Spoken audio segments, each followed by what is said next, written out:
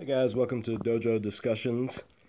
And today I want to talk about the frequently made assertion that Christianity is just a copy of older pagan religions. Jesus is just another of the dying and rising again gods like Mithra, Horus, Dionysius, etc., that Christians or someone in that time period cobbled together and passed off as a new religion, when in fact, Jesus as a teacher just taught love, peace, and helping your fellow man, and was simply misunderstood or something like that. These claims come and go a lot, and so I want us to look at some facts, or actually listen to some facts since this is podcast. But you'll hear this claim a lot.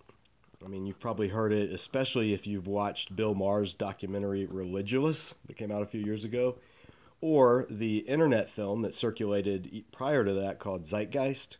You can go to YouTube, type in either of those, and you'll pull up a whole number of links or charges that say the same thing. Christianity is just borrowed from older pagan myths. And then they'll cite a number of parallels that seem pretty indisputable.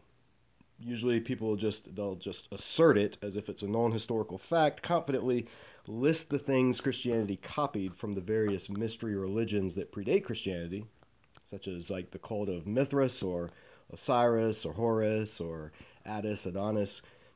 For instance, let's take Mithraism. So Mithraism taught that, allegedly, Mithra was born of a virgin, born in a cave on December 25th, was considered a great traveling teacher, had 12 disciples, promised his followers immortality, sacrificed himself for world peace, was buried in a tomb, rose again 3 days later, and instituted a Eucharist or fellowship meal. Now that sounds pretty familiar, right? Or how about these parallels between the Greek god of wine, Dionysius, and Jesus? You'll hear it claimed that Dionysius was a traveling teacher who performed miracles, that he was born of a virgin on December 25th, and as the Holy Child was placed in a manger, that he rode in triumphal procession on a donkey which carries him to meet his passion with crowds waving bundles of branches. Or he was sacrificed, scratch that, edit. Or he was a sacred king, killed and eaten in a Eucharistic meal for fecundity and purification. Dionysius rose from the dead on March 25th. He was the god of the vine and turned water into wine at the marriage of Dionysius and Adriane. He was called the King of Kings and God of Gods. He was considered to be the, quote, only begotten Son, Savior, Redeemer, Sin Bearer, Anointed One, and the Alpha and Omega.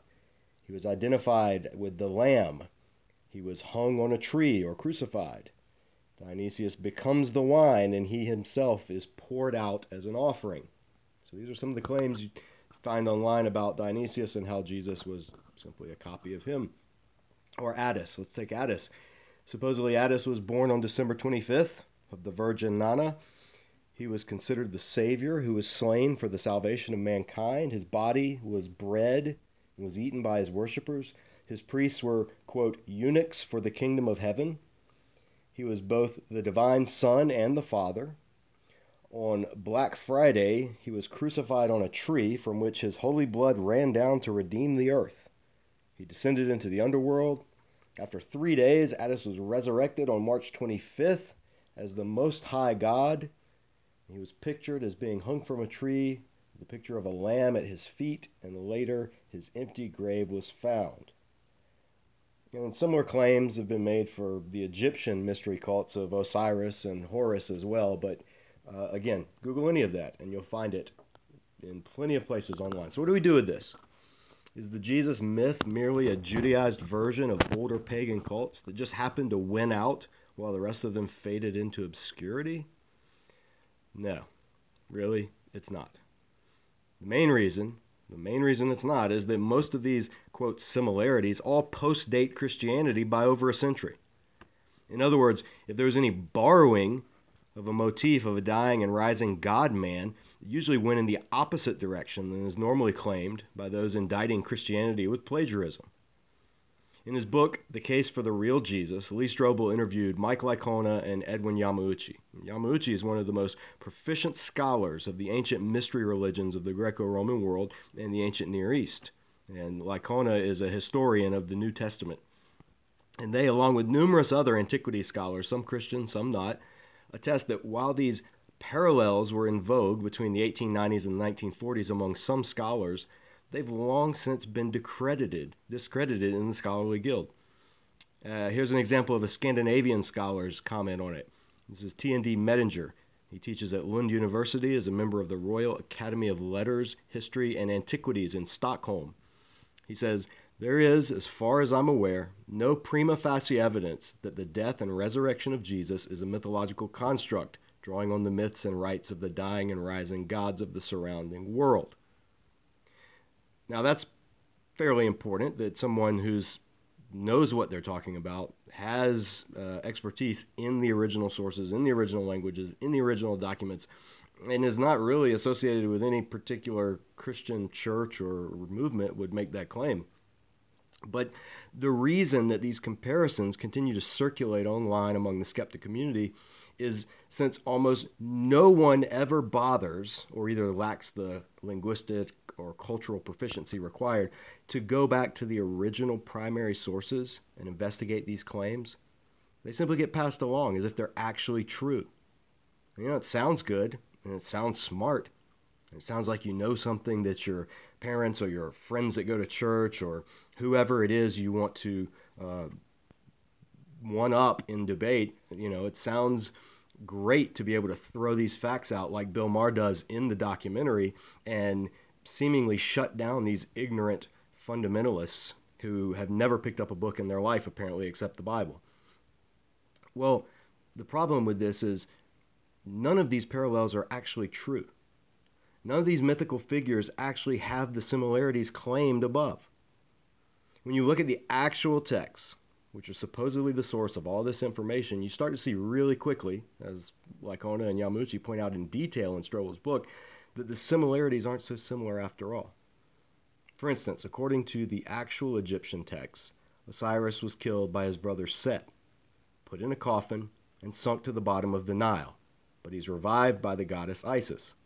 However, he's later killed and chopped into 14 pieces and scattered around the world. Isis then goes and finds the 13 of the parts to give him a proper burial, but Osiris doesn't come back to life. Rather, he's given the status of god of the underworld. Does that even remotely resemble the idea of Jesus' bodily resurrection? No. But who's going to take the time to investigate these claims? Or what about Dionysius' alleged virgin birth? Well, actually it was taught that Zeus, disguised as a human, fell in love with Semele and impregnated her. Hera, Zeus' wife, arranged to have Semele burned.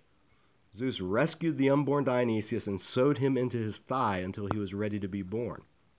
Well, that's not exactly the depiction we see in Merry Christmas, Charlie Brown, is it? Albert Schweitzer is noted as saying that popular writers made the mistake of taking various fragments of information and manufacturing a kind of universal mystery religion which never actually existed, at least in Paul's day. Let's look at Mithras as an example. When asked about the supposed parallels between Mithras and Jesus, Yamauchi, and remember, he is a member of the Second Mithraic Conference, which was held in Iran, in Tehran, in 1975. It's a gathering of Mithraic scholars from all over the world. So this is like the people who are experts on Mithra and the cult of Mithraism.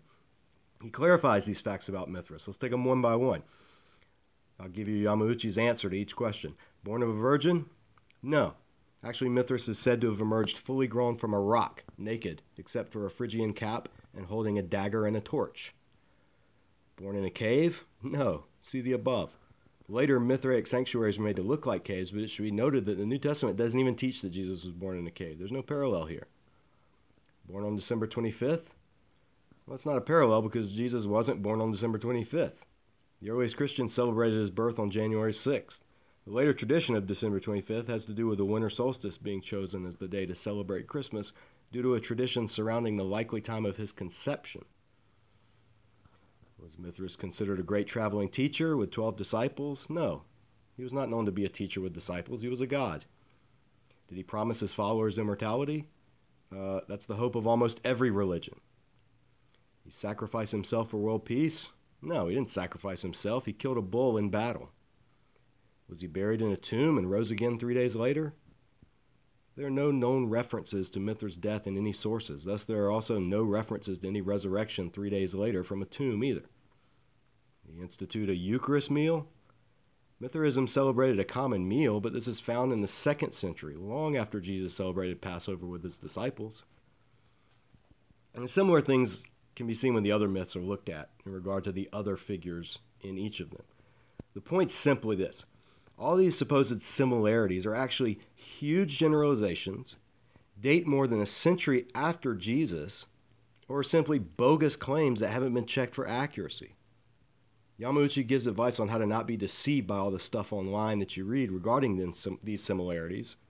He says, quote, "These writers," meaning the popular conspiracy theorists that promote this, "these writers don't have the languages. They don't study the original sources, they don't pay attention to the dates, and they frequently quote ideas that were popular in the 19th and 20th centuries but have already been refuted. Reputable and careful scholars like Carsten Kolpe of Germany, Gunther Wagner of Switzerland, and Bruce Metzger of the United States have pointed out that, number one, the evidence for these supposed parallels is often very late, and number two, there are too many generalizations being made. So be careful of articles on the web. Even though the internet is a quick and convenient source of information, it also perpetuates outdated and disproved theories. And also check the credentials of the authors. Do they have the training and depth of knowledge to write authoritatively on these issues?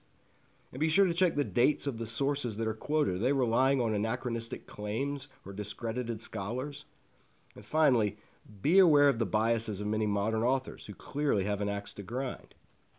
Now, I definitely recommend read the whole interview in Strobel's book with Yamauchi. Again, the book is The Case for the Historical Jesus. And Yamauchi has written extensively on this issue. His book, Persia and the Bible, would be a good place to start. There are some authors out there to be aware of. They still appeal to these discredited supposed parallels, and therefore they're worth knowing in case you see them referenced by someone in discussions or recommended by skeptic friends. Some of these books would be The Jesus Mysteries or The Laughing Jesus, The Pagan Christ, Those Incredible Christians, Hellenistic Ways of Deliverance and the Making of the Christian Synthesis, or Secret Origins of the Bible. But in reality, Christian scholars aren't the only ones who've started taking to task those who perpetuate these urban legends. Even on Reddit, a number of atheists have basically pointed to all of these facts, shown which ones were illegitimate, which ones were generalizations, and then asked the question, "Atheist, why you no check facts?" Signed, sincerely, a fellow atheist.